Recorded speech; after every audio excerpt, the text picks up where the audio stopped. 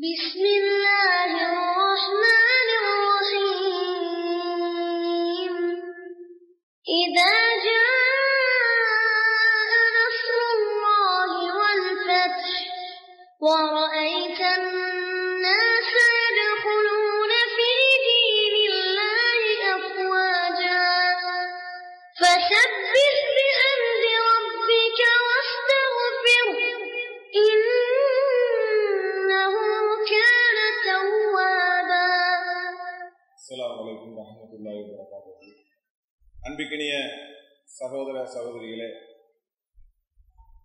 இறைவனுடைய நினைவை நம்முடைய வாழ்க்கையில் அதிகப்படுத்திக் கொள்ள வேண்டும் என்ற ஆசையிலே இன்றைய தர்பியா நிகழ்ச்சியில் நாம் எல்லாம் மிக சிறப்பான முறையிலே அமர்ந்து கொண்டிருக்கிறோம். மார்க்க ரீதியாக நாம் பக்குவப்பட வேண்டும், மறுமையிலே வெற்றியடைய வேண்டும் என்பதற்காகத்தான் இந்த அமர்வு நமக்கு ஏற்பாடு செய்யப்பட்டிருக்கிறது. இந்த அமர்வில் தௌஹீதில் நாம் ஏன் இருக்க வேண்டும் என்ற ஒரு தலைப்பு எனக்கு தரப்பட்டிருக்கிறது. தௌஹீதில் இருக்கக்கூடிய காரணம் என்ன, எதற்காக இருக்கிறோம்? கண்டிப்பா இதற்குரிய காரணம் மிக லேசானது, இலகுவானது. மறுமையினுடைய வெற்றிக்காக, இறைவன் நமக்கு தர இருக்கக்கூடிய அந்த சொர்க்கத்திற்காக, இறைவன் நாளைக்கு மறுமை நாளில் நரகிலிருந்து நம்மை காப்பாற்ற வேண்டும் என்பதற்காக இந்த தௌஹீதிலே நாம் இருந்து கொண்டிருக்கிறோம். பொதுவாக தௌஹீது கொள்கை என்று வந்துவிட்டால் நம்மிடத்திலே இருக்கக்கூடிய மாற்றங்கள் என்ன மாதிரியான மாற்றங்கள் எல்லாம் வரும்? கொள்கை ரீதியான மாற்றங்கள் நம்மிடத்திலே வரும். தௌஹீது கொள்கை வர்றதுக்கு முன்னால நம்மிடத்திலே இருந்த விஷயங்கள் என்ன? நாம் அனாச்சாரம் செய்யக்கூடியவர்களாக, மார்க்க ரீதியாக ஏராளமான பிழைகளை செய்யக்கூடியவர்களாக நம்ம இருந்தோம். ஆனா இந்த தௌஹீது கொள்கைக்கு வந்தவுடன் நம்மிடத்தில் ஏற்பட்டிருக்கக்கூடிய நன்மை காரியம் என்னன்னு கேட்டால், கொள்கை ரீதியான ஒரு விழிப்புணர்வை நாம் அடைந்திருக்கிறோம். இந்த கொள்கையினால், தௌஹீது கொள்கையினால் கொள்கை ரீதியான மாற்றங்கள், நம்முடைய அமல்கள் ரீதியான மாற்றங்கள், நம்முடைய ஒழுக்க ரீதியான பண்புகள், இது மாதிரி எண்ணற்ற விஷயங்களை இந்த கொள்கையில் வந்ததனால் நாம் நன்மை அடைந்தவர்களாக பரவலாக நாம் செய்து கொண்டிருக்கிறோம். நமக்கு நன்மை கிடைத்து கொண்டே இருக்கிறது. அப்போ தௌஹீது கொள்கையில நம்ம இருக்கிறோம்னு சொன்னா, ஒன்னே இந்த உலகத்திலேயும் நமக்கு நன்மை, இன்னொன்னே நமக்கு மறுமையிலும் நமக்கு நன்மை. யார் தௌஹீதை விட்டு விலகுகிறார்களோ, யார் வழி தவறுகிறார்களோ, யார் வழிகேட்டை நோக்கி செல்லுகிறார்களோ, யார் தௌஹீது கொள்கைக்கு வந்த பிறகு மறுபடி வழிகேட்டை நோக்கி பயணிக்கிறார்களோ, அவர்களுக்கு இந்த துன்யாவிலும் இழப்பு, மறுமையிலும் இழப்பு. திருமறை குர்ஆனிலே அல்லாஹ் சொல்லி காட்டுகிறான். மனிதர்களிலே சில பேர் இருக்கிறார்கள், அவங்க என்ன செய்வாங்க? இறைவனிடத்திலே பிரார்த்தனை செய்கிறார்கள். இறைவா, எனக்கு இந்த உலகத்திலே ஏராளமான நல்ல விஷயங்களை கொடு, நற்காரியங்களை கொடுன்னு சொல்லி கேட்பார்கள். அவர்களுக்கு எந்த பாக்கியமும் கிடையாது. அதே நேரத்தில் இன்னும் சிலர் இருக்கிறார்கள், அவங்க எப்படி கேட்பாங்க? அல்லாஹ்விடத்திலே எப்படி பிரார்த்தனை செய்வார்கள்? இறைவா, இந்த உலகிலேயும் எங்களுக்கு நன்மையை கொடு, மறுமையிலேயும் எங்களுக்கு நன்மையை கொடு. அப்போ ஒரு தௌஹீது கொள்கையில நம்ம இருக்கிறோம்னு சொன்னா, இறை நம்பிக்கையாளர்களாக இருக்கிறோம்னு சொன்னா, நம்முடைய பிரார்த்தனையிலேயே வருகிறது. எப்படி வருகிறது? இறைவா, துன்யாவிலேயும் எங்களுக்கு ஒரு நன்மையை கொடு, மறுமையிலேயும் எங்களுக்கு ஒரு நன்மையை கொடு. அப்போ தௌஹீது கொள்கையில நம்ம இருக்கிறோம்னா இதுதான் அடிப்படையான காரணம். வேற என்ன காரணம் இருக்கிறது?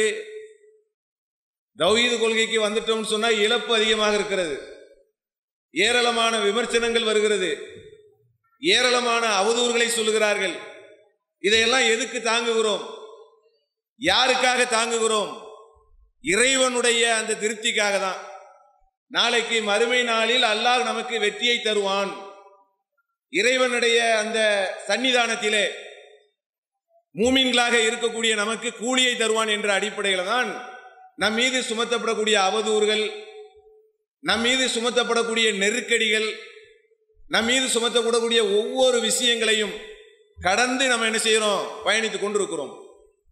யாரிடத்திலே தௌஹீது கொள்கை வந்து விட்டதோ அவங்களுடைய உள்ளங்கள் அப்படியே என்ன செய்யும்? மாறும். எப்படி மாறும் அப்படின்னு கேட்டால், அப்படியே உறுதி கூடிக்கொண்டே இருக்கும்.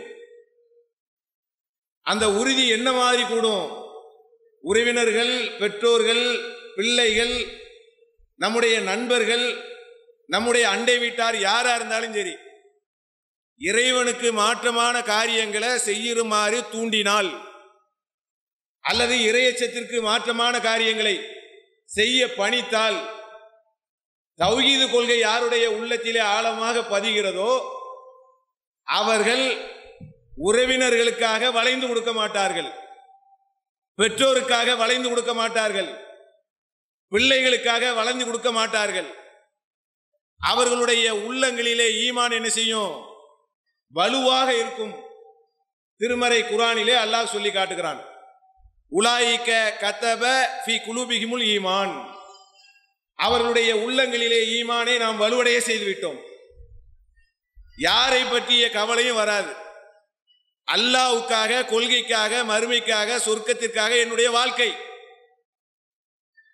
இந்த வாழ்க்கை என்பது இறைவனுக்காக தான். ஒரு முறை வாழ போறோம், மரணிக்க போறோம். அப்ப ஒரு முறை வாழ்ந்து மரணிக்கக்கூடிய இந்த வாழ்க்கையில் ஏமாந்துடலாமா? விலை போயிடலாமா? அப்ப தௌஹீது கொள்கை யாருடைய உள்ளத்தில் வருகிறதோ அவர்கள் கொள்கை ரீதியான ஏமாற்றத்தை அடைய மாட்டார்கள். இது நன்மை தானே? நம்ம ஏன் கொள்கையில் இருக்கிறோம்? தௌஹீது கொள்கையில் இருப்பதற்கான காரணம் என்ன? இந்த கொள்கையில நம்ம இருக்கிறதுனால நம்ம இடத்திலே ஏமாற்றங்கள் வராது. மோசடிகள் யார் செய்தாலும் நம்ம விழிப்புணர்வு அடைவோம்.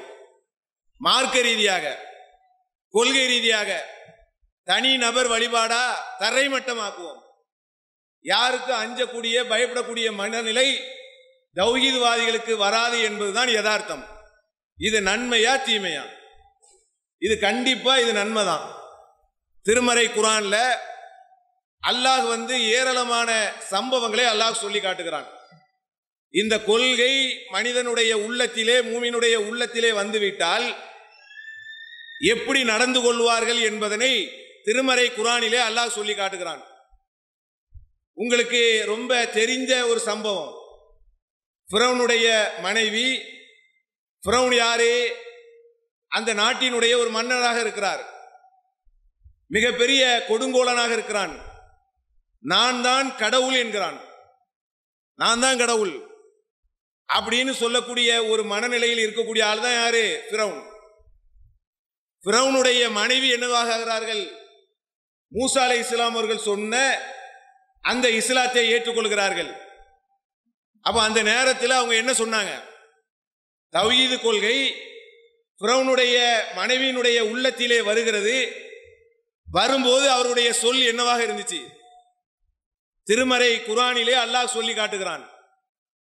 இறைவனிடத்திலே அவர்கள் பிரார்த்தனை செய்கிறார்கள்.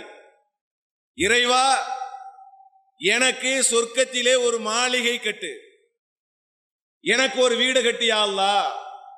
இவன் யார்? என்னுடைய கணவன். இவன் யார்? இந்த நாட்டினுடைய ஒரு மன்னன். இவன் யார்? ஒரு அற்பமான மனிதன். மனிதனாக இருக்கிறான், கணவனாக இருக்கிறான், மன்னராக இருக்கிறான். கடவுளாக முடியுமா? இறைவனாக ஆக முடியுமா? இவனுக்கு போய் நான் சஜ்தா செய்வனா? இவனை நான் வணங்குவேனா? அப்படிங்கிற அந்த மனநிலை எதை பறைசாற்றுகிறது என்று சொன்னால், அதுவும் பெண்ணா இருக்கிறாங்க, ஆண்கிற அளவுக்கு கூட கிடையாது, பெண்ணாக இருக்கிறார்கள். அரசனுடைய மனைவின்னு சொன்னா நிறைய அந்தஸ்து இருக்கும், கிடைக்க வேண்டியதெல்லாம் கிடைக்கும், கிடைக்க வேண்டிய நேரத்தில் கிடைக்கும். எல்லா சுகபோகங்களையும் அனைத்தையும் தரைமட்டமாக்கிவிட்டு இவனுடைய நட்பை விட, இவனுடைய உறவை விட, இவனுடைய கணவன் என்ற உறவை விட படைத்த இறைவனுடைய திருப்தி தான் எனக்கு பெருசு நினைக்கிறாங்களே. இது தௌஹீது கொள்கை வந்தா வந்துடும். தௌஹீது கொள்கை யாருடைய உள்ளத்திலே ஆழமாக, அற்புதமாக அவங்களுடைய உள்ளங்களிலே பதிகிறதோ அவர்கள் ஏமாற்றம் அடைய மாட்டார்கள், குழப்பம் அடைய மாட்டார்கள், தெளிவான பாதையை நோக்கி பயணிப்பார்கள். என்ன காரணம்? கொள்கை வரும்போது வேதத்தின் பக்கம் செல்லுகிறோம், அல்லாஹ்வினுடைய வசனத்தை படிக்கிறோம், அல்லாஹ்வினுடைய வேதத்தினுடைய வரிகளின்படி நடக்கிறோம். அப்ப அல்லாஹ்வினுடைய வார்த்தையை கேட்டு ஒருத்தர் நடக்கிறார்னா வழியிடுவாரா? இறைவனுடைய வார்த்தையை கேட்கிறார், அதன்படி நடக்கிறார், அவர் எப்படி வழியிடுவார்? சாதாரணமா நம்முடைய வாழ்க்கையில ஒரு பெற்றோர் இருக்கிறார், பிள்ளைகளை என்ன செய்யறாங்க? பள்ளிக்கூடங்களிலே படிக்க வைக்கிறார்கள். சின்ன வயசுல படிக்கும் போது அந்த பிள்ளையினுடைய நல்லது கெட்டது எல்லாம் அந்த பெற்றோர் சொல்லி கொடுப்பாங்க. இன்னாற்ற பழகக்கூடாது, இன்னாற்ற பேசக்கூடாது, இன்ன இடத்துல போனா பக்குவமா போயிட்டு பக்குவமா வரணும். ஏன்? அந்த பிள்ளையின் மீதனுடைய ஒழுக்கத்தில் அந்த பெற்றோருக்கு இருக்கக்கூடிய பரிவு, பாசம், கவனிப்பு. அப்போ ஒரு பிள்ளையின் மீதே ஒரு பெற்றோருக்கு இவ்வளவு பெரிய அறிவுரை, ஆழ்ந்த அறிவுரை இருக்குன்னு சொன்னா, உலகத்தை படைத்த இந்த மாபெரும் இந்த உலகத்தை படைத்த ரப்புல் ஆலமீன் உலகத்தினுடைய அனைத்து இயக்கங்களையும் தன்னுடைய கைகளிலே வைத்திருக்கக்கூடிய அந்த மாபெரும் இறைவன், அவனுடைய அறிவுரையில பலகீனம் இருக்குமா? அர்த்தம் இல்லாத சொல்கள் இருக்குமா? அப்ப அல்லாஹ்வினுடைய அறிவுரையை கேட்டு நடக்கக்கூடிய மனநிலை வர்றதுனால தான் தௌஹீத்வாதிகள் எது சரி எது தவறு என்று சரியாக பார்க்கிறார்கள். இது நன்மையா தீமையா? இது வழிகேடா நேர்வழியா? இது சரியான பாதையா தவறான பாதையா?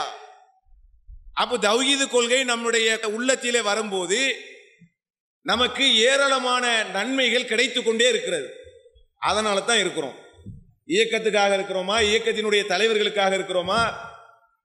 இப்ப சில பேர் சொல்லுவாங்க, இயக்க வெறி இருக்கிறது, இயக்கத்திற்காக இருக்கிறார்கள்.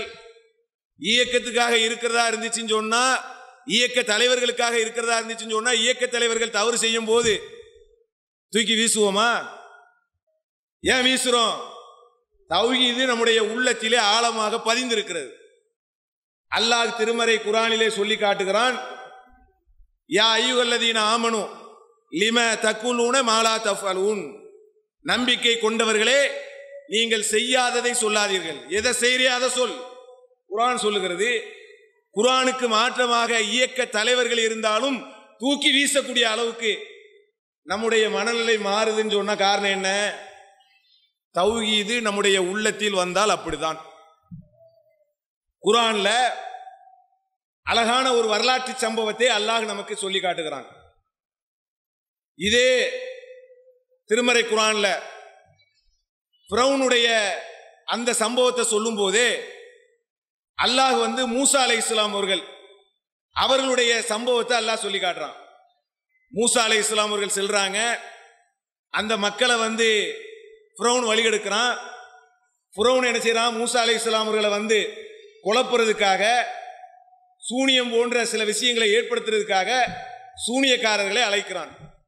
சூனியன்னா இப்போ நம்ம சூனியம் நம்புறோம்ல, அது மார்க்கத்தில் கிடையாது. அந்த சூனியன்னா ஒரு தந்திரம். அதற்காக ஃபிரௌன் அழைக்கிறான். சூனியக்காரர்கள் வருகிறார்கள். மூசா அலைஹிஸ்ஸலாம் அவர்கள் வர்றாங்க. மூசா அலைஹிஸ்ஸலாம் அவர்கள் சபையில இருக்கிறாங்க. சூனியக்காரர்கள் கேட்கிறாங்க, மூசாவே நீங்க முதல்ல போடுறீங்களா நாங்க போடட்டுமா? யாரு முதல்ல ஸ்டார்ட் பண்றது, யார் ஆரம்பிக்கிறதுன்னு கேட்கிறாங்க. மூசா அலைஹிஸ்ஸலாம் அவர்கள் பயப்படுறாங்க. சரி நீங்க போடுங்க. சூனியக்காரர்கள் சில வித்தைகளை அங்கே காட்டுகிறார்கள்.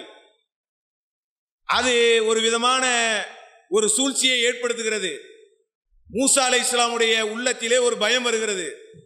அல்லாஹ் பயப்படாத சொல்றான். அல்லாஹ் சொல்றான், பயப்படாதீங்க, நீங்க தான் வெற்றி அடைவீர். மூசாவே நீங்க தான் வெற்றி அடைய போறீங்க, உம்முடைய கையில் இருக்கிறத போடுங்க.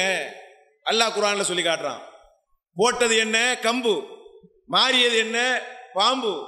பாம்பாக மாறி சூனியக்காரர்களுடைய அனைத்தையும் அது விழுங்குகிறது. சூனியக்காரர்கள் தோற்கிறார்கள். அனைத்து சூனியக்காரர்களும் அங்கே இருக்கக்கூடியவர்கள் வருகிறார்கள், இஸ்லாத்தை தழுவுகிறார்கள். தழுவக்கூடிய நேரத்தில் ஃபிரௌன் கோவப்படுகிறான். ஃபிரௌன் என்ன தெரியுமா சொல்றான்? இங்க இருக்கக்கூடிய அனைத்துக்கு நீங்க தான் குருவா? என்னுடைய கட்டளை இல்லாமல் நீங்க எப்படி இஸ்லாத்துக்கு வரலாம்? இஸ்லாத்தை எப்படி ஏற்றுக்கொள்ளலாம்? நான் உங்களுடைய மாறுகை வாங்குவேன். யார் சொல்றா? ஃபிரௌன் சொல்லுகிறான்.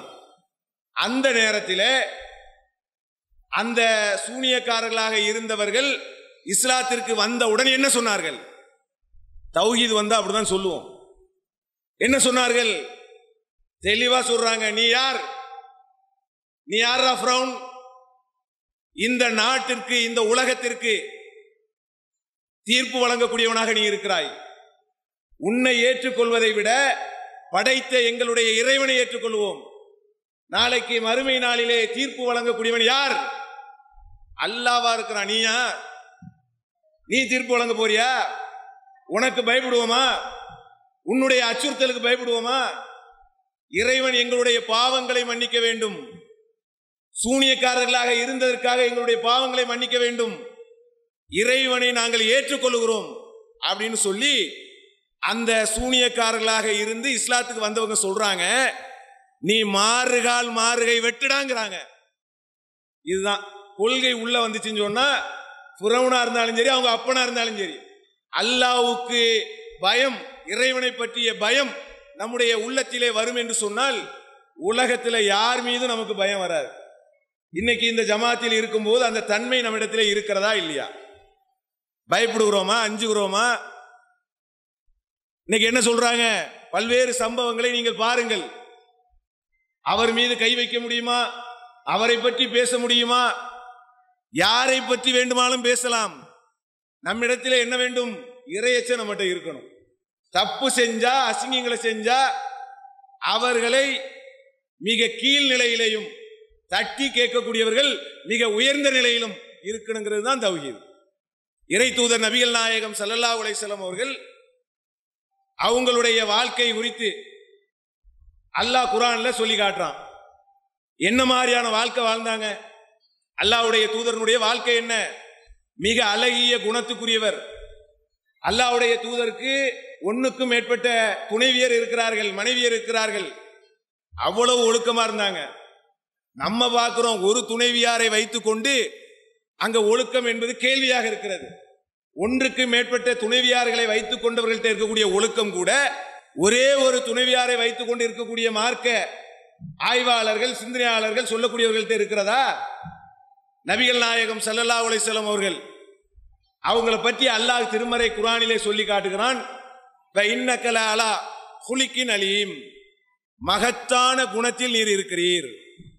இறைவனிடமிருந்து ஒரு மகத்தான குணம் என்று சொன்னால் நபிகள் நாயகம் ஸல்லல்லாஹு அலைஹி வஸல்லம் குணம் எப்படி இருக்கும்? எவ்வளவு அற்புதமாக இருக்கும்.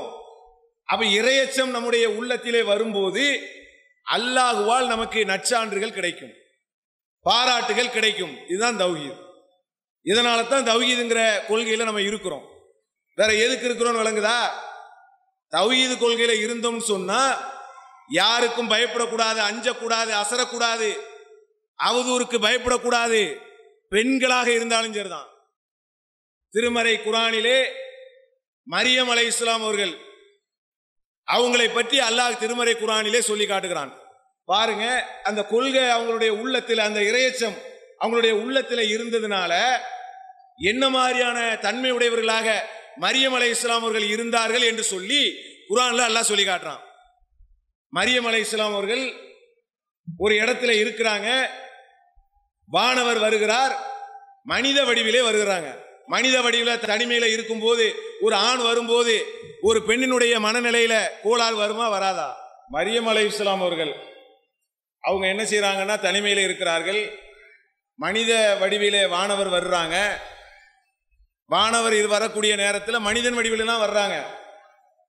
எந்த மனிதனாக, ஒரு ஆணாக இருந்தாலும் பெண்ணாக இருந்தாலும் அவங்களுடைய உள்ளம் சலனப்படும். மரியம் அலைஹிஸ்ஸலாம் அவர்கள் என்ன சொன்னாங்க? என்ன சொன்னதாக திருமறை குர்ஆனிலே அல்லாஹ் சொல்லி காட்டுகிறான். இன்னி அஊது பி ரஹ்மானி மின்க, இறைவனிடமிருந்து, அளவற்ற அருளாளனிடமிருந்து உன்னிடத்திலே நான் பாதுகாப்பு தேடுகிறேன். இறையச்சம் உடையவராக நீர் இருந்தால் விலகிவிடும், என் பக்கத்தில் நீங்க வரக்கூடாது. மரியம் அலைஹிஸ்ஸலாம் அவர்கள் சொல்றாங்க. தௌஹீது கொள்கை நம்முடைய உள்ளத்தில் வந்துடுச்சுன்னு சொன்னா ஒழுக்கம் வருகிறது, ஞானம் வருகிறது, நேர்மை வருகிறது, இறையச்சம் வருகிறது, இபாதத் வருகிறது, பொலிவு வருகிறது, அல்லாஹ்வை பற்றிய அச்சம் வருகிறது. மறுமையை தவிர வேறு எந்த நினைவுகளும் நமக்கு பெருசு இல்லைங்கிற அளவுக்கு நம்முடைய சிந்தனைகள் எல்லாம் மாறுகிறது. அதனால தான் இந்த கொள்கையில இருக்கிறோம். வழி தவறி போயிடக்கூடாது. நேர்வழிக்கு வந்த பிறகு நாம வழி தவறி சென்று விட்டால் இழப்பு யாருக்கு? அல்லாஹ்வுக்கா? நபிமார்களுக்கா? இறைவனுக்கு கிடையாது, யாருக்கும் கிடையாது. நமக்கு தான் மிகப்பெரிய இழப்பாக இருக்குங்கிறதுனால நம்முடைய கொள்கையில உறுதியானவர்களாக, தௌஹீது கொள்கையில உறுதியானவர்களாக, மரணிக்கக்கூடியவர்களாக நம்ம இருக்கணும். அதே மாதிரி பாருங்க, இன்னைக்கு இருக்கக்கூடிய இந்த உலகம் எப்படிப்பட்ட உலகமா இருக்கிறது? மோசமான ஒரு உலகத்தில் நம்ம வாழ்ந்துட்டு இருக்கிறோம். நபிகள் நாயகம் ஸல்லல்லாஹு அலைஹி வஸல்லம் அவர்கள் சொன்னாங்க, ஒரு காலம் வரும், அந்த காலத்தில் இரு சாராரை நான் பார்த்ததே இல்லைங்கனாங்க. அப்ப சகாபாக்கள் கேட்கிறாங்க, அல்லாஹ்வுடைய தூதரே அது என்ன? ஒரு சாரார் என்னன்னு கேட்டால், மாட்டினுடைய வாளை போன்று பின்னி பிணைந்திருக்கக்கூடிய சாட்டையை வைத்துக்கொண்டு மக்களை அடிப்பார்கள், அவர்களை நான் பார்த்ததே கிடையாது. இன்னொரு சாரார் இருக்கிறார்கள், சில பெண்கள் இருக்கிறார்கள், அந்த பெண்கள் சொர்க்கத்தினுடைய வாடையை கூட நுகர்ந்ததே கிடையாது, நுகரவே மாட்டார்கள். ஏன்னா சொர்க்கம் என்பது ஒரு தனி சுகம். அந்த எல்லைக்கு பக்கத்துல போகுங்கிற அந்த வாடையே ஒரு பிரம்மாண்டமா இருக்கும். ஒரு சென்ட் ஃபேக்டரி இருக்கிறது, நறுமண ஆலை இருக்கிறது, அந்த ஆலைக்கு உள்ளே சென்றாலும் மணக்கும், அந்த எல்லைக்கு போனாலும் வாடை அடிக்காதா? அதே மாதிரிதான் சொர்க்கத்தினுடைய எல்லை, அதனுடைய வாசம், அந்த சுவாசத்தை கூட அந்த பெண்கள் சுவாசிக்க மாட்டார்கள். நபிகள் நாயகம் ஸல்லல்லாஹு அலைஹி வஸல்லம் அவர்கள் சொல்றாங்க, அவங்க யார், எப்படி இருப்பார்கள்? மெல்லிய ஆடை அணிந்திருப்பார்கள், ஒட்டகத்தினுடைய திமில் போன்று முடிகளை ஒய்யாரமாக வைத்துக் கொண்டு பிறரை கவர வேண்டும் என்பது போன்று நடவடிக்கைகளை அமைத்துக் கொள்வார்கள். இன்னைக்கு இருக்கக்கூடிய உலகம் அப்படி இருக்கிறதா இல்லையா? தௌஹீது கொள்கை இது வந்துச்சுன்னு சொன்னா இந்த கொள்கையினால் இந்த மாதிரி பண்புகள்லாம் வராது. இன்னைக்கு என்ன, இந்த கொள்கையில் இல்லாதவர்கள், ஏகத்துவ கொள்கையிலே இல்லாதவர்கள், இஸ்லாத்தை சரியாக புரிந்து கொள்ளாமல் அதிலே பற்று இல்லாமல் உறுதி இல்லாமல் நடக்கக்கூடிய பெண்களை நீங்கள் பாருங்கள், எப்படி நடக்கிறார்கள்? முகநூல் நண்பர்கள், வாட்ஸ்அப் நண்பர்கள். முகநூல்ல என்ன நண்பரு? எந்த ஊர்ல எங்கேயோ பறக்கிறவனை நண்பராக்க முடியுமா? பக்கத்தில் இருக்கக்கூடியவன்கிட்ட கூட பார்த்து தான் பழகணும். பக்கத்தில் இருக்கக்கூடிய ஒரு ஆண் இன்னொரு ஆணிடத்தே பழகுவதாக இருந்தாலும், பக்கத்தில் இருக்கக்கூடிய ஒரு பெண் இன்னொரு பெண்கிட்ட பழகிறதா இருந்தாலும் பார்த்து தாங்க பழகணும். தாறுமாற பழக முடியுமா? ஒரு ட்ரெயின்ல வர்றாங்க, ட்ரெயின்ல வரும்போது அவ்வளவு ஒரு பழக்கம் ஏற்பட்டுரும். ஒரு நாள் ட்ரெயின்ல ஒரு 10 நிமிஷ பழக்கத்தில் உங்க வீடு என்ன, உங்க உறவு என்ன, உங்க சொந்தக்காரங்க என்ன, நீங்க யாரு, எந்த பரம்பரை, அடுத்து என்ன, காலமுள்ள நண்பர்கள். சரி, இப்படி ஆகக்கூடிய இந்த நட்பு அது பிரச்சனை இல்லை. அந்த நட்பு விஷமாக மாறினால், விபரீதமாக மாறினால் நடக்கிறது என்ன? என்ன நடக்கிறது? ஒரு ஆண் ஆணாக இருக்கிறார்களா? ஒரு பெண் பெண்ணாக இருக்கிறார்களா? அப்ப இன்னைக்கு முகநூல் நண்பர்கள், வாட்ஸ்அப் நண்பர்கள், இது மாதிரியான இந்த பழக்க வழக்கத்தினால் இன்னைக்கு ஆண் சமூகமும் கெட்டு இருக்கிறது, பெண்களும் சீரழிந்திருக்கிறார்கள். தௌஹீது கொள்கை வந்துச்சுன்னா அனைத்தும் தரை மட்டும்தான். திருமறை குர்ஆனிலே அல்லாஹ் தௌஹீது பெண்கள் பற்றிய சொல்லை எப்படி சொல்லுகிறான்? நபிமார்களுடைய மனைவிமார்கள் குறித்து அல்லாஹ் பேசுகிறான். நபியின் மனைவிமார்களே, அந்நிய ஆண்களிடத்திலே நீங்கள் பேசினால் வளைந்து குலைந்து நீங்கள் பேசாதீர்கள்.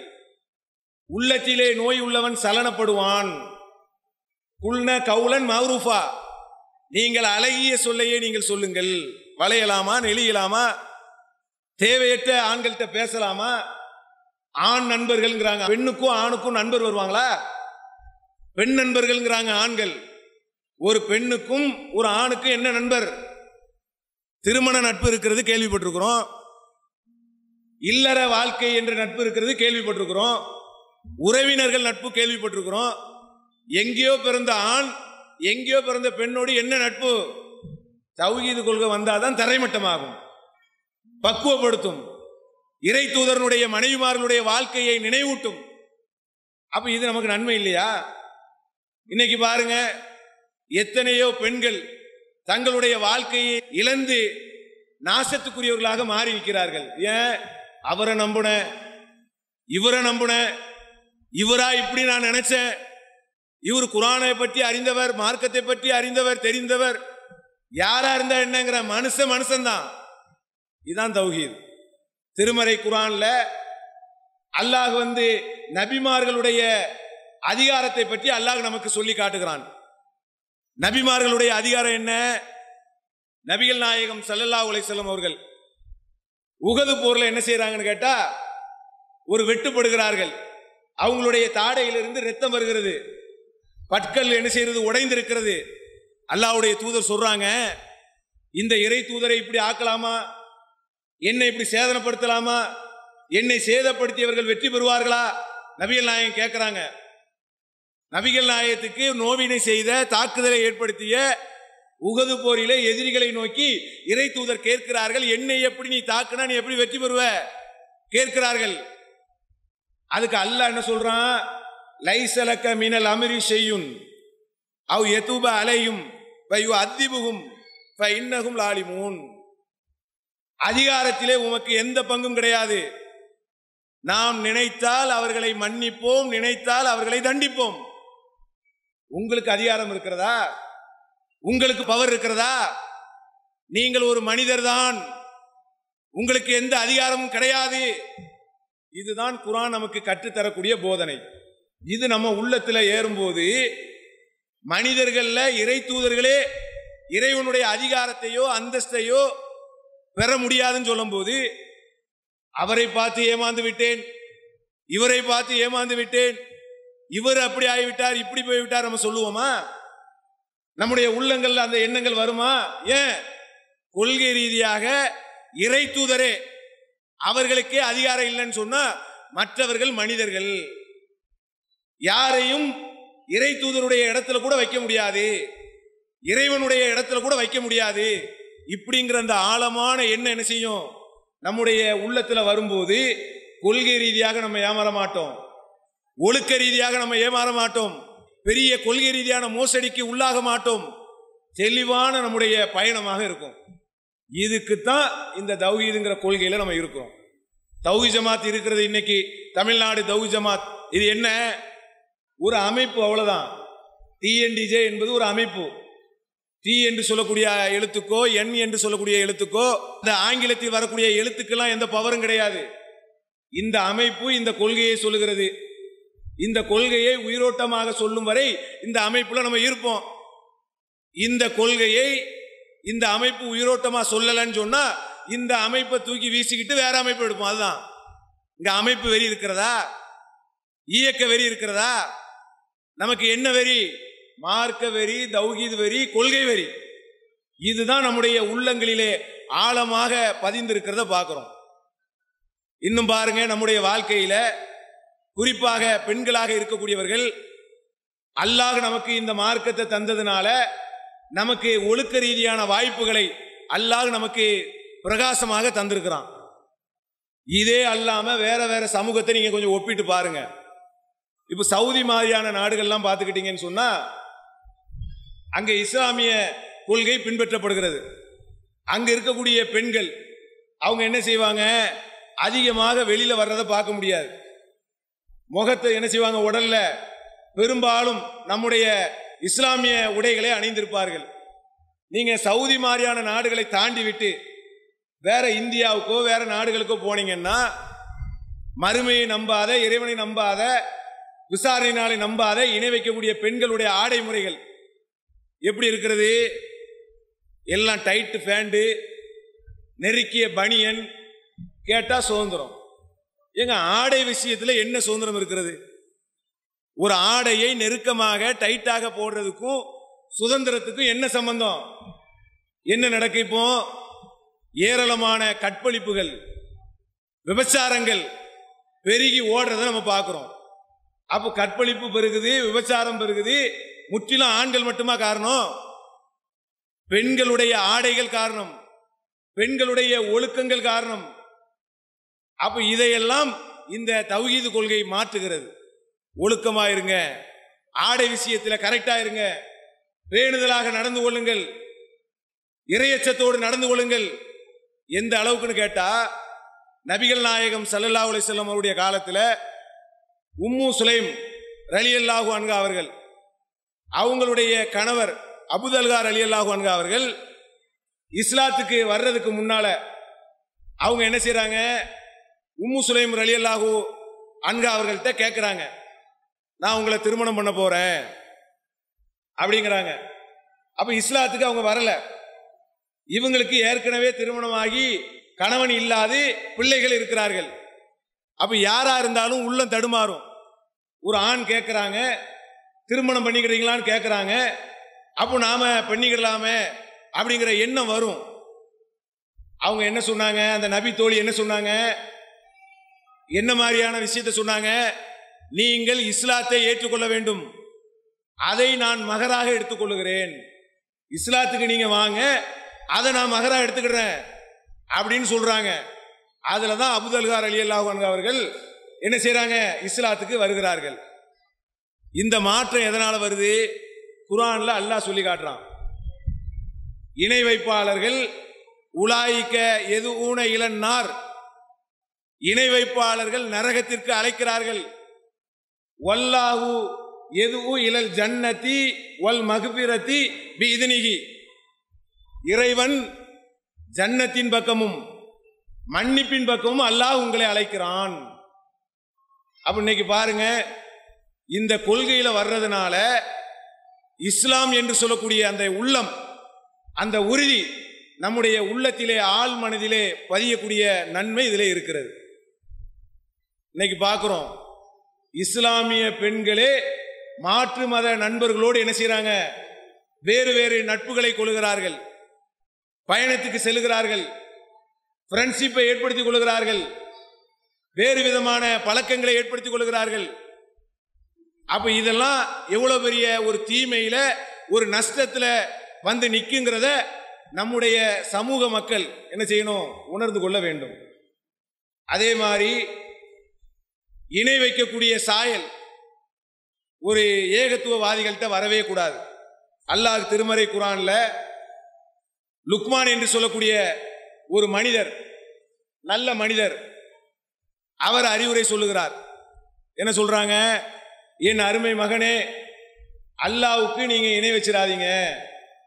யா புனைய லா துஸ்ரிகி பில்லா, என் அருமை மகனே, அல்லாஹ்வுக்கு நீங்க இணை வச்சிட கூடாது.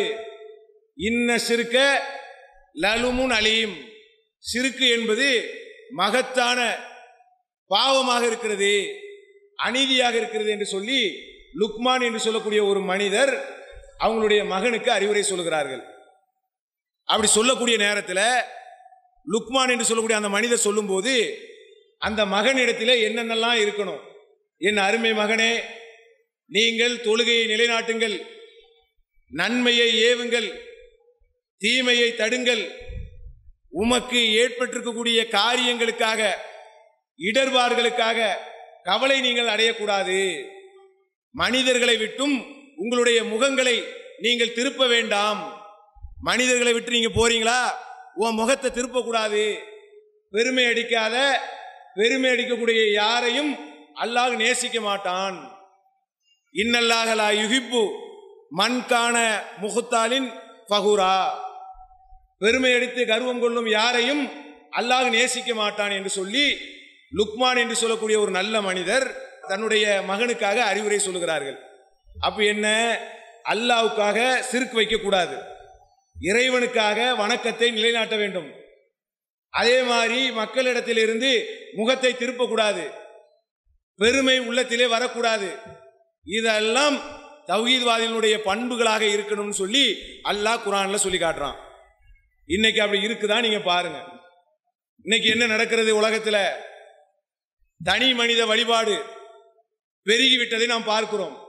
ஷிர்க்னா என்ன, தர்காக்கு போகக்கூடாது, தரிக்காக்கு போகக்கூடாது, மௌலுது ஓதக்கூடாது, மதுகபு கூடாது, இது மாதிரியான விஷயங்கள் மட்டும்தான் சிறுக்கு நம்ம நினைச்சிட்டு இருக்கிறோம். இது மட்டுமா சிறுக்கு? தனி மனித வழிபாடு பெருகி விட்டதா இல்லையா கேட்டா தௌஹீத்வாதிங்கிறாங்க. தௌஹீத்வாதியா? ஒரு மனிதர் ஒரு தவறை செய்துவிட்டால் அது மனிதருக்கும் அவருக்கும் உரியது. சரி, ஓகே, இந்த மனிதர் தவறே செய்ய மாட்டாருங்கிறாங்கல்ல, இது சிறுக்கு இல்லையா? இது தனி மனித வழிபாடு இல்லையா? மனிதர்களை அல்லாஹ் எப்படி படைத்திருக்கிறான்? தவறு செய்யும்படியாக அல்லாஹ் படைத்திருக்கிறான். எல்லா மனிதர்களும் தவறு செய்வார்கள். ஆனா இன்னைக்கு எப்படி மாறி இருக்கிறாங்க? இந்த மனிதர் தவறே செய்ய மாட்டார், இந்த மனிதர் குறித்து நீங்க எதுவுமே பேசக்கூடாது, இந்த மனிதர் குறித்து நீங்கள் எது பேசினாலும் அது பாவம் சொல்லப்படுகிறதா இல்லையா? அப்போ இன்னைக்கு கொள்கை ரீதியாக கொஞ்சம் கொஞ்சமாக நம்முடைய மக்கள் எந்த தௌஹீது கொள்கைக்கு வந்தார்களோ அந்த தௌஹீது கொள்கையிலிருந்து கொஞ்சம் கொஞ்சமாக தடம் புரண்டுட்டு போறதை பார்க்கிறோம், வழி கட்டிட்டு போறதை பார்க்கிறோம், நேர்வழியிலிருந்து விலகிறத பார்க்கிறோம். அல்லாஹ் திருமறை குர்ஆனிலே சொல்லி காட்டுகிறான். நமக்கு அடிக்கடி ஒரு பிரார்த்தனையை அல்லாஹ் நினைவூட்டுகிறான். எதை நினைவூட்டுகிறான்? குர்ஆன்ல, அதுவும் குறிப்பா தொழுகையில ஒவ்வொரு முறையும் நீங்கள் கேட்கிறீர்கள், இறைவனிடத்திலே பிரார்த்தனையை கேட்கிறீர்கள். இஹ்தின ஸிராத்தல் முஸ்தகீம் ஸிராத்தல் லதீன அன்அம்த அலைஹிம் கைரில் மக்லூபி அலைஹிம் வலல்லாலீம். இறைவனிடத்திலே கேட்கிறீர்கள், இறைவா எங்களுக்கு நீ நேர்வழி காட்டு. அந்த நேர்வழி எப்படிப்பட்டதாக இருக்க வேண்டும்? அவர்கள் உன்னால் கோபிக்கப்படாதவர்கள், பாதை மாறி செல்லாதவர்கள். இந்த வசனம் உங்களுக்கு எதை காட்டுகிறது? தௌஹீது கொள்கையில வந்துட்டீங்கன்னா தௌஹீது கொள்கையிலேயே மரணிப்பீர்களா? அப்படி காட்டுகிறதா? எப்படி காட்டுகிறது? தௌஹீது கொள்கையிலே வந்து விட்டாலும் தௌஹீது கொள்கையை விட்டு விலகுவார்கள், வழிகெடுவார்கள், நேர்வழியை விட்டு பிறழுவார்கள். நாம அல்லாஹ்விடத்திலே கேட்க வேண்டும், இறைவா எங்களுக்கு நேர்வழி காட்டு, நேர்வழியோடு எங்களை மரணிக்க செய், அதிலே உறுதியாக எங்களை பயணிக்க செய், கேட்க வேண்டும். அல்லாஹ் திருமறை குர்ஆனிலே ஒரு இடத்தில் அல்லாஹ் சொல்லி காட்டுகிறான், ரப்பனா லா துஸிக் குலூபனா பஅத இத் ஹதைத்தனா. இறைவா எங்களுடைய உள்ளங்களை நீ புரட்டி விடாதே, நாங்கள் நேர்வழி பெற்ற பின்பு வழி தவறி சென்று விடக்கூடாது. நேர்வழி பெற்ற பின்பும் வழி தவறுவார்கள், வழிகேட்டை நோக்கி செல்வார்கள். இதுக்காகவா நம்ம வாழ்றோம்? யோசிச்சு பாருங்க. இதுக்காகவா தர்காக்கு போக கூடாதுன்னு வந்திய? இங்க தர்காக்கு போக கூடாது, தரிக்காக்கு போக கூடாது, மௌலிது ஓதக்கூடாது, மண்டப திருமணம் கூடாது, சுன்னத்து கத்துனா நிகழ்ச்சி கூடாது, சடங்கு சம்பிரதாயங்கள் கூடாது, பிதஅத்து கூடாது, இதையெல்லாம் கூடாது கூடாதுன்னு சொல்லிக்கிட்டு தனி மனித வழிபாடு கூடுமா? நம்முடைய உள்ளத்திலே தனி மனிதத்தினுடைய பக்தி இறங்கலாமா?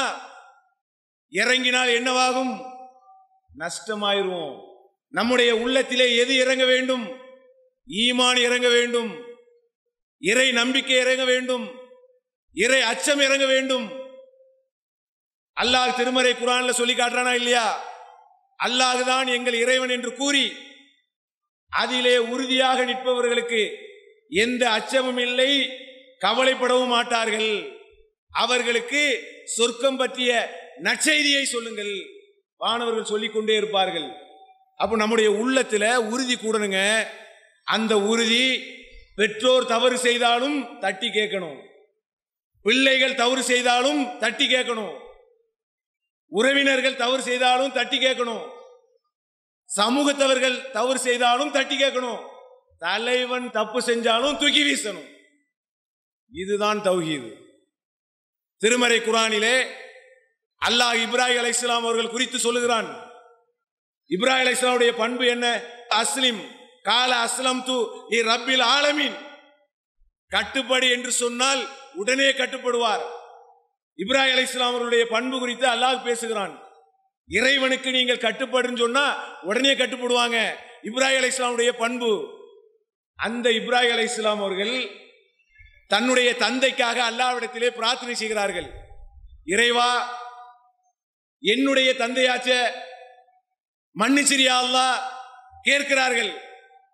இப்ராஹிம் அலைஹிஸ்ஸலாம் அவர்கள் அப்படி கேட்கக்கூடிய நேரத்தில் அல்லாஹ் சொல்லுகிறான், உன்னுடைய தந்தை நம்முடைய எதிரி. என் எதிரிக்கு கேட்கிறியாப்பா?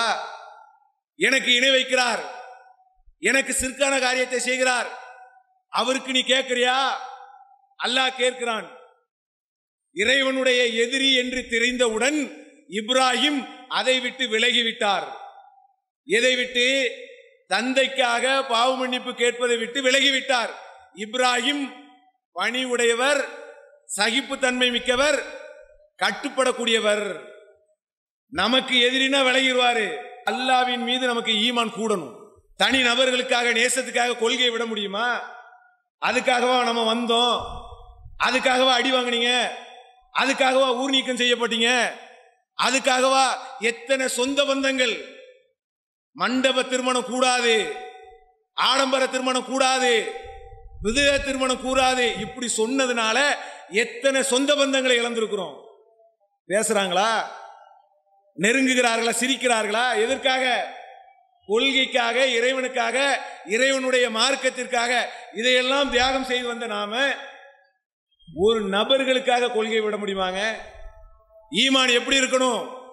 நாளுக்கு நாள் உறுதியாக வேண்டும், நாளுக்கு நாள் உறுதி அடைய வேண்டும். இதுதான் இந்த கொள்கையினுடைய வெற்றியா இருக்கும். தௌஹீத் கொள்கைக்கு நம்ம வந்துட்டோம்னு சொன்னா ஒரு விஷயத்திலையும் சமரசம் செய்யக்கூடாது. திருமறை குர்ஆனிலே அல்லாஹ் நூஹ் அலைஹிஸ்ஸலாம் அவர்கள் குறித்த அந்த சம்பவத்தை எடுத்து காட்டுகிறான். சம்பவம் என்ன? நூஹ் அலைஹிஸ்ஸலாம் அவர்கள் அந்த ஊருடைய சமுதாய மக்களுக்கு பிரச்சாரம் செய்யறாங்க. ஊர் அழியக்கூடிய நிலைக்கு வந்துருங்கிறாங்க. அல்லாஹ் கப்பலை கட்ட சொல்லுகிறான். கப்பலை நூஹ் அலைஹிஸ்ஸலாம் அவர்கள் கட்டுகிறார்கள். ஊர்ல உள்ள எல்லாரும் கேலி செய்கிறார்கள். என்னப்பா இவர் கப்பலை கட்டுறாரு? இந்த ஏரியாவில் தண்ணீர் வருமா? கடற்கரை ஏரியாவா? கப்பல்ல போகிற அளவுக்கு தண்ணீர் வரவா போகுது? கேலி செய்கிறார்கள். நூஹ் அலைஹிஸ்ஸலாமுடைய கப்பலிலே ஏறியவர்கள் ஈமான் கொண்டவர்கள். யார் யாரெல்லாம் தெரியுமா? மகன் யாரவில்லை. நூஹ் அலைஹிஸ்ஸலாமுடைய மகன் யாரவில்லை. நூஹ் அலைஹிஸ்ஸலாம் அவர்கள் அல்லாஹ்விடத்திலே பிரார்த்தனை செய்கிறார்கள். இறைவா, என்னுடைய மகனாச்ச, என்னுடைய பிள்ளையாச்ச, பாசம் வருகிறது, நேசம் வருகிறது, என் மகனாச்ச யா அல்லாஹ் கேட்கிறார்கள். அல்லாஹ் சொல்லுகிறான், நூஹே, உமக்கு அறிவில்லாத விஷயத்தை என்னிடத்தில் நீ கேட்காதே. உனக்கு அறிவில்லாத விஷயத்தை கேட்காதப்பா. உன்னுடைய மகன் என்னுடைய எதிரி. நூஹ் அலைஹிஸ்ஸலாம் அவர்கள் என்ன சொன்னாங்க? எப்படி மாறினாங்க? இறைவா, அறிவீன செயலை நான் செய்ததினால், கேட்டதினால் அதிலிருந்து நான் உன்னிடத்திலே பாதுகாப்பை பெறுகிறேன்.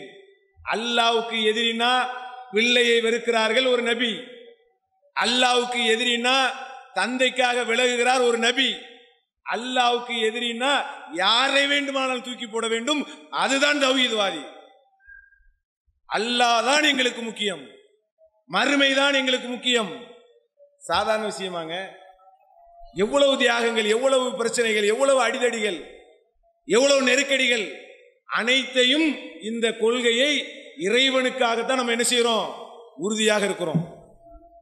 அப்ப நம்முடைய உள்ளத்துல அல்லாஹ்வுக்காகங்கிற அந்த தன்மையை நாளுக்கு நாள் அதிகப்படுத்துங்க. நபிகள் நாயகம் ஸல்லல்லாஹு அலைஹி வஸல்லம் அவர்கள் ஒரு செய்தியை சொல்லி காட்டுறாங்க.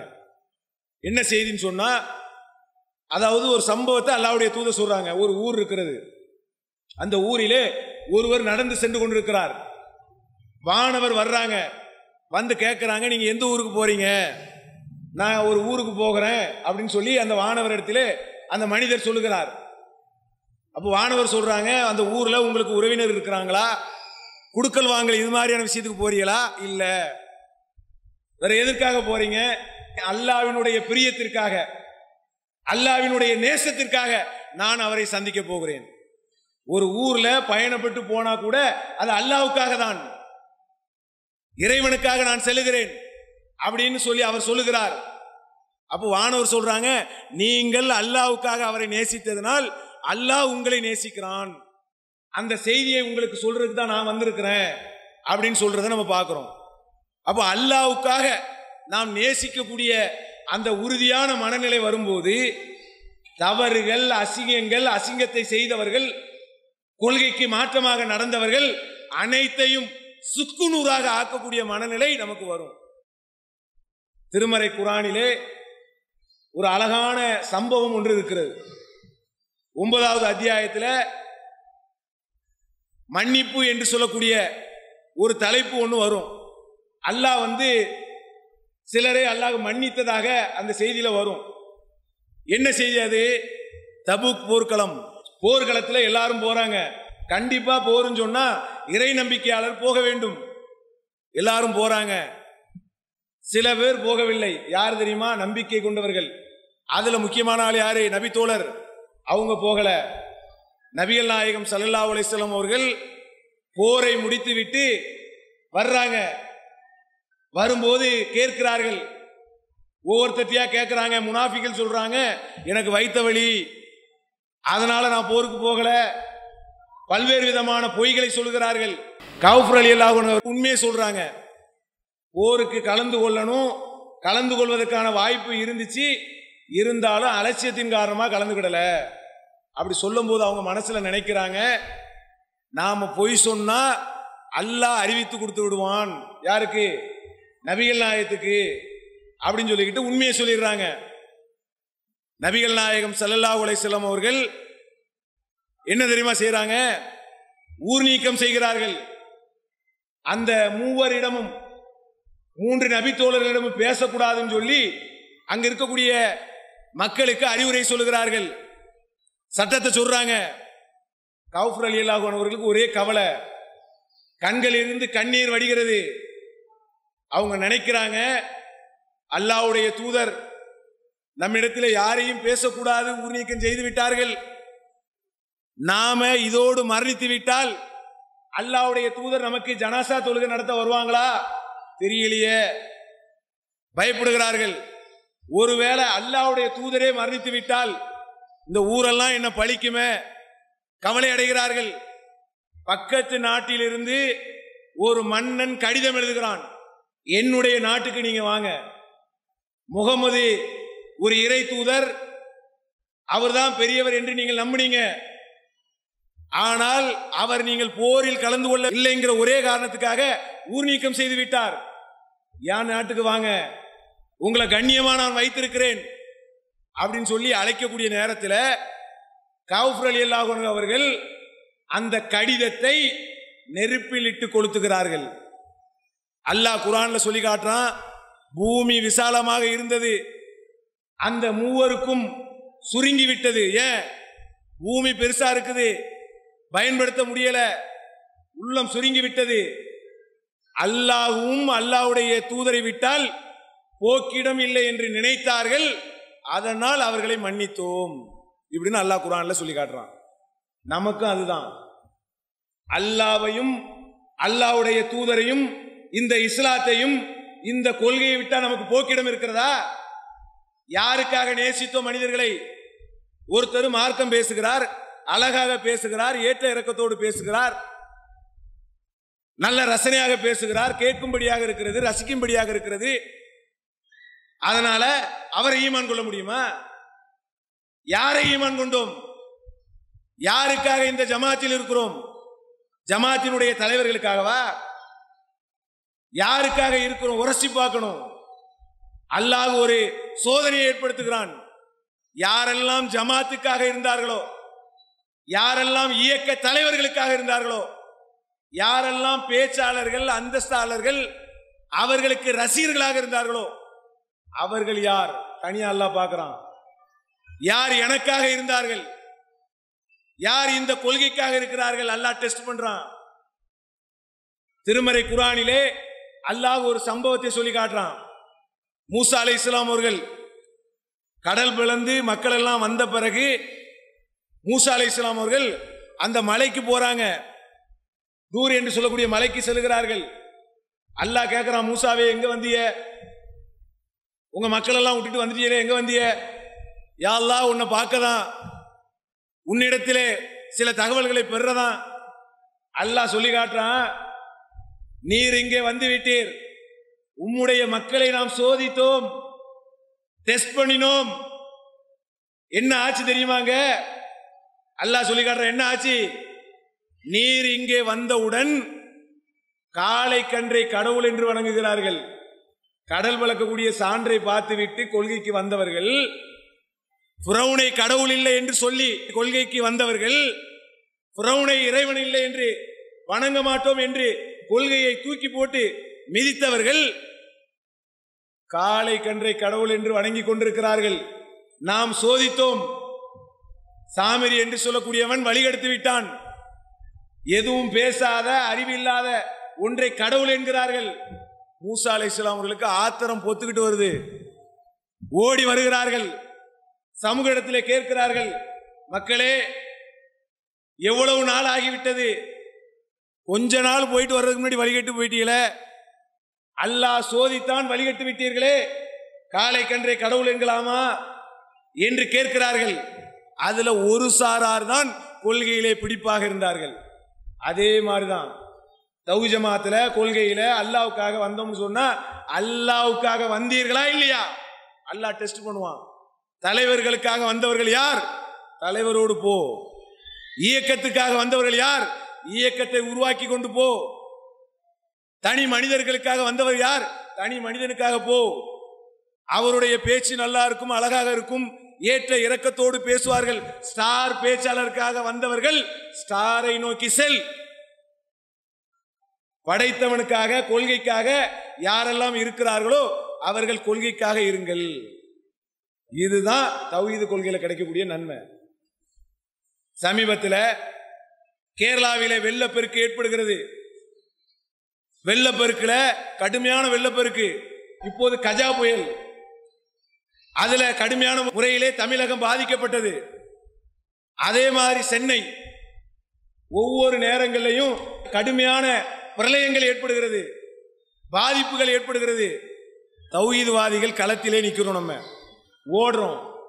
கஜா புயலா, மெழுகுவர்த்தி, பால் பாக்கெட்டு, தண்ணீர் பாக்கெட்டு, சாப்பாடு, உணவு, அரிசி திருச்சி மாதிரியான பகுதியில் இருந்து டெய்லி சமைச்சு அனுப்புகிறார்கள். மெழுகுவர்த்தி வாங்குவதற்கு கோடீஸ்வரர் லைன்ல நிற்கிறார். அவ்வளவு பணி, லட்சக்கணக்கான கோடிக்கணக்கான பொருளாதாரங்களை இடர்பாடுகளிலே நெருக்கடியிலே அரசாங்கம் வர்றதுக்கு முன்னால களத்துல போய் நிக்க முடியுதுன்னா எதனால தெரியுமா? தௌஹீத் கொள்கை நம்முடைய உள்ளத்திலே வந்துவிட்டால் வெறித்தனமான நல்லற செய்யணுங்கிற எண்ணம் நம்முடைய உள்ளத்துல வரும்.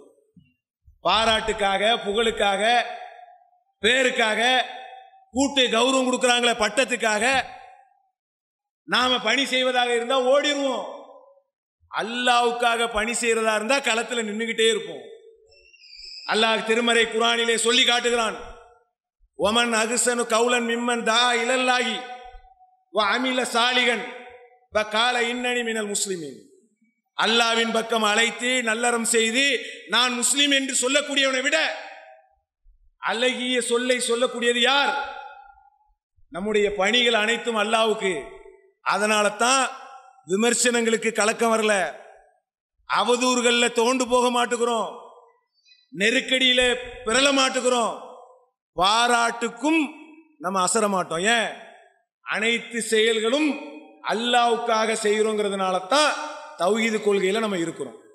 ஏன் இருக்கிறோம் விளங்குதா?